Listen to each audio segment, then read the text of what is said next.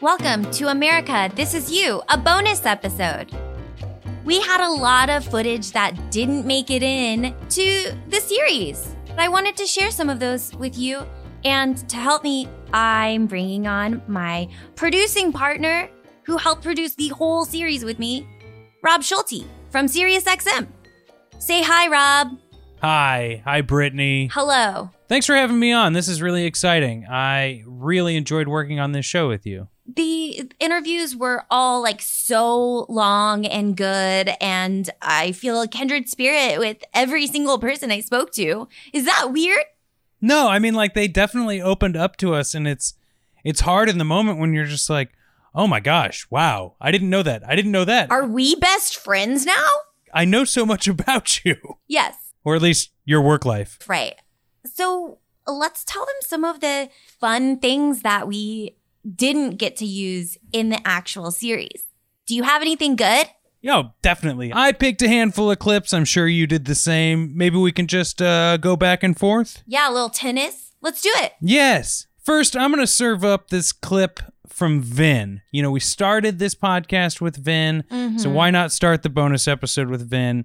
I found it really cool that he was into making documentary films, and his thesis film, as he puts it, was just about following homeless people around, and then how he would work with his, you know what? Why don't I just let Vin talk? Yeah. And then I went to graduate school at UCLA and majored in documentary film.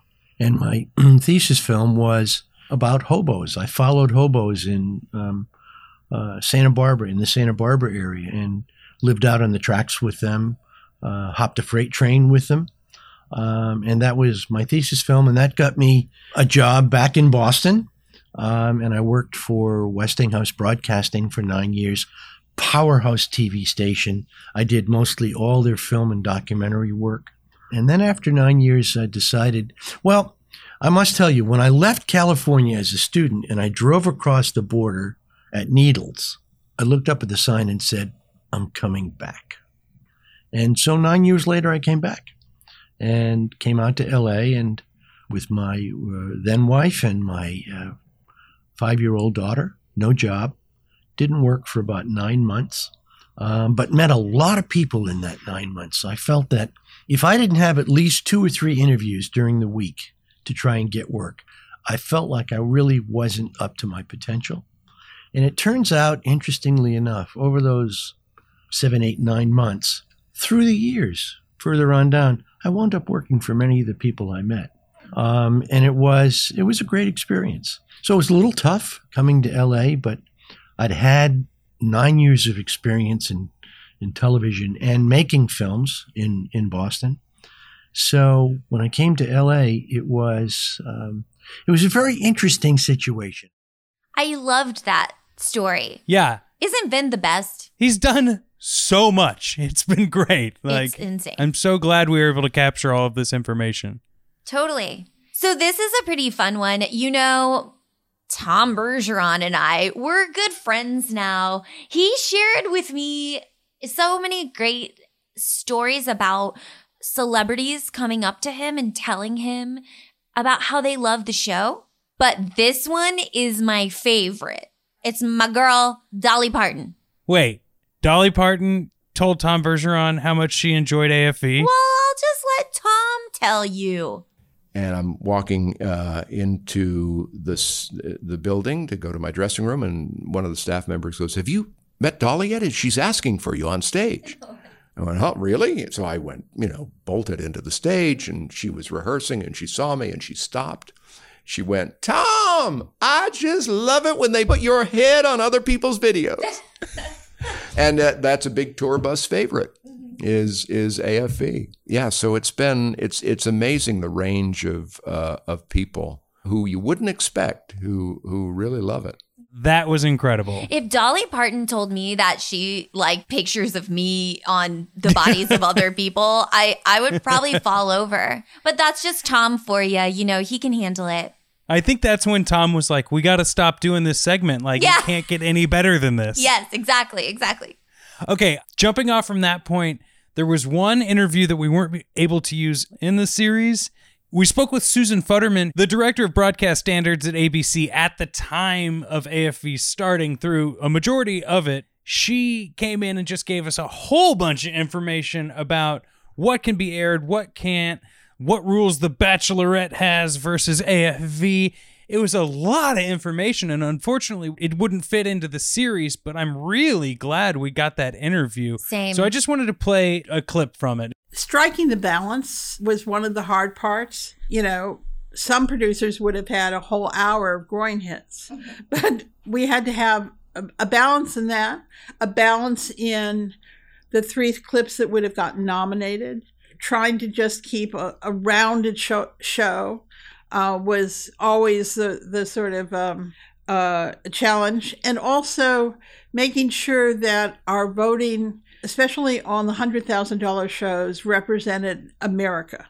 We actually had many votes all over the country. Not all were televised, so we had a representative sampling of America if we were giving away America's $100,000 for America's Funniest Videos. And I mean, one thing that no one ever realized, that when we did the votes, you see people doing the votes in the audience, but when we actually stopped down the show and did the votes, the audience saw the clip as they were originally sent in, without sound effects and without, say, Bob Saget's voice or whoever was the host. It had to be on the basis that that person entered the clip. I was so grateful to be able to talk to her because I don't even know any of that side of broadcasting. So I was like, wow, that's a real thing. That's so cool. It was a really fun and informative interview. Yeah.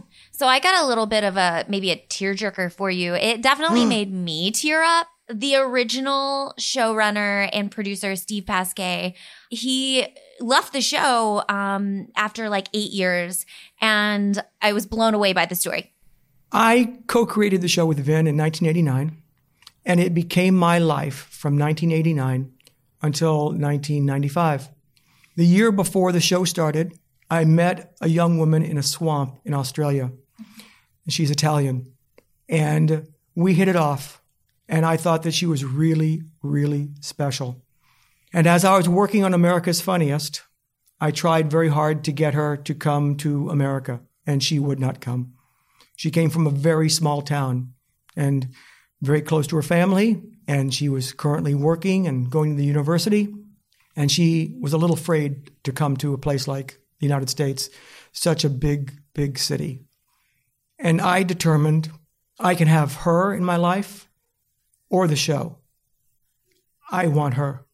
And I left the show in 1995, and I moved to a tiny town in Italy called Cividale del Friuli. It was founded by Julius Caesar in 56 BC, the same week he invented the salad dressing. It was a big, big week for Julie. Oh, yeah.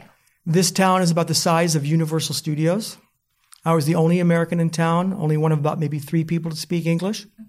But I moved there for her. So I left the show for her. But I'm proud of the work I did.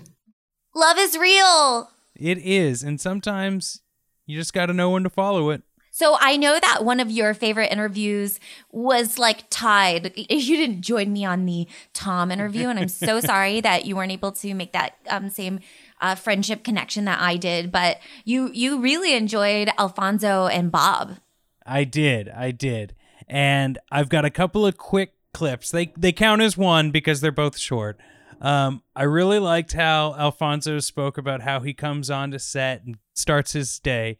But then I also enjoyed Bob's little snippet of his favorite clips and when he hosted SNL. It's great. Just take a listen. Yeah. Yeah. I mean, there's one where a little girl's trying to cross a little puddle in the ground, and a little boy takes his jacket off and puts it down, and she walks over it. And it didn't look set up to me. I don't know if a parent off screen was telling the kid to do that, but it was just really sweet. And then there was one they could never run when I was on the air.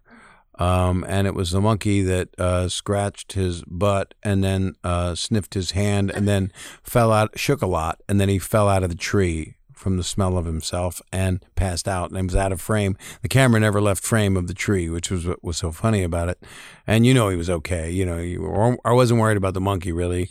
I was sad that I couldn't show it because it made me laugh. And then I was hosting Saturday Night Live, and I wanted to show the clip. And Lorne Michaels tried to get it, but they said it was ABC property. I show up on set, and you know what I mean. Like just go do it. I think obviously all the clips and my raps and all of that are all planned beforehand. But when I get there, I just kind of just show up, and whatever comes out. And my warm up speech is kind of the same now. I've kind of worked it to where it's kind of the same every week. But outside of that, it's just kind of talking with them and being fun and silly. I enjoy people. So if I can, be there and make it a better show for them while not distracting from the main goal, which is making sure that whatever's on tape is good, then I'll do it, just to make it more fun. It's more fun for me. It's more fun for them. Classic. I appreciate that. Thanks for pointing that one out. But you've got the best one, right? I really do. I have the quintessential AFE behind the scenes story. You couldn't have made this up. So if you remember head writer Mike Pelesci, who, by the way, wrote for Bill Nye the Science Guy and Blind Date before coming to AFE, I just love that. Blind Date. I know. Do you remember? That was crazy times. Yes, I do remember him, and I remember Blind Date. Perfect. I just so appreciate this story when he had a very, very AFE-esque moment on the set of AFE. So we were in Florida. We were in Disney World, and I think that was Tom's last show. And we had confetti cannons off to the side. Michelle and I are on the set at the rehearsal, and the crew guy said, "You guys shouldn't stand there. You should move over there." He moved me right in front of the confetti cannon, and they were testing the confetti cannon. It went off, shot me right in the butt. I jumped in the air. Michelle's laughing at me. Meanwhile, this is my butt. And of course, they didn't get it on camera, which maybe that's for the best, because I think I'd still be seeing that clip. And then here's Michelle Nazarowitz telling the same story. I love it. Yes. We were at Walt Disney World, and we were shooting the finale.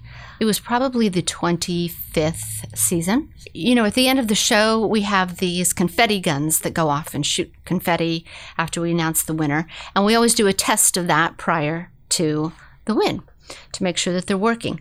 So I was standing there with the one of the writers, Mike Pelesci, who's now a co-executive producer.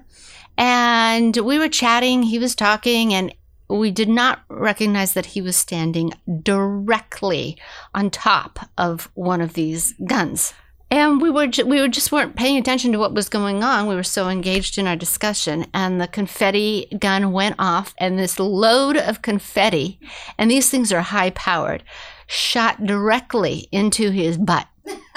And it's extremely loud. Literally, his knees buckled.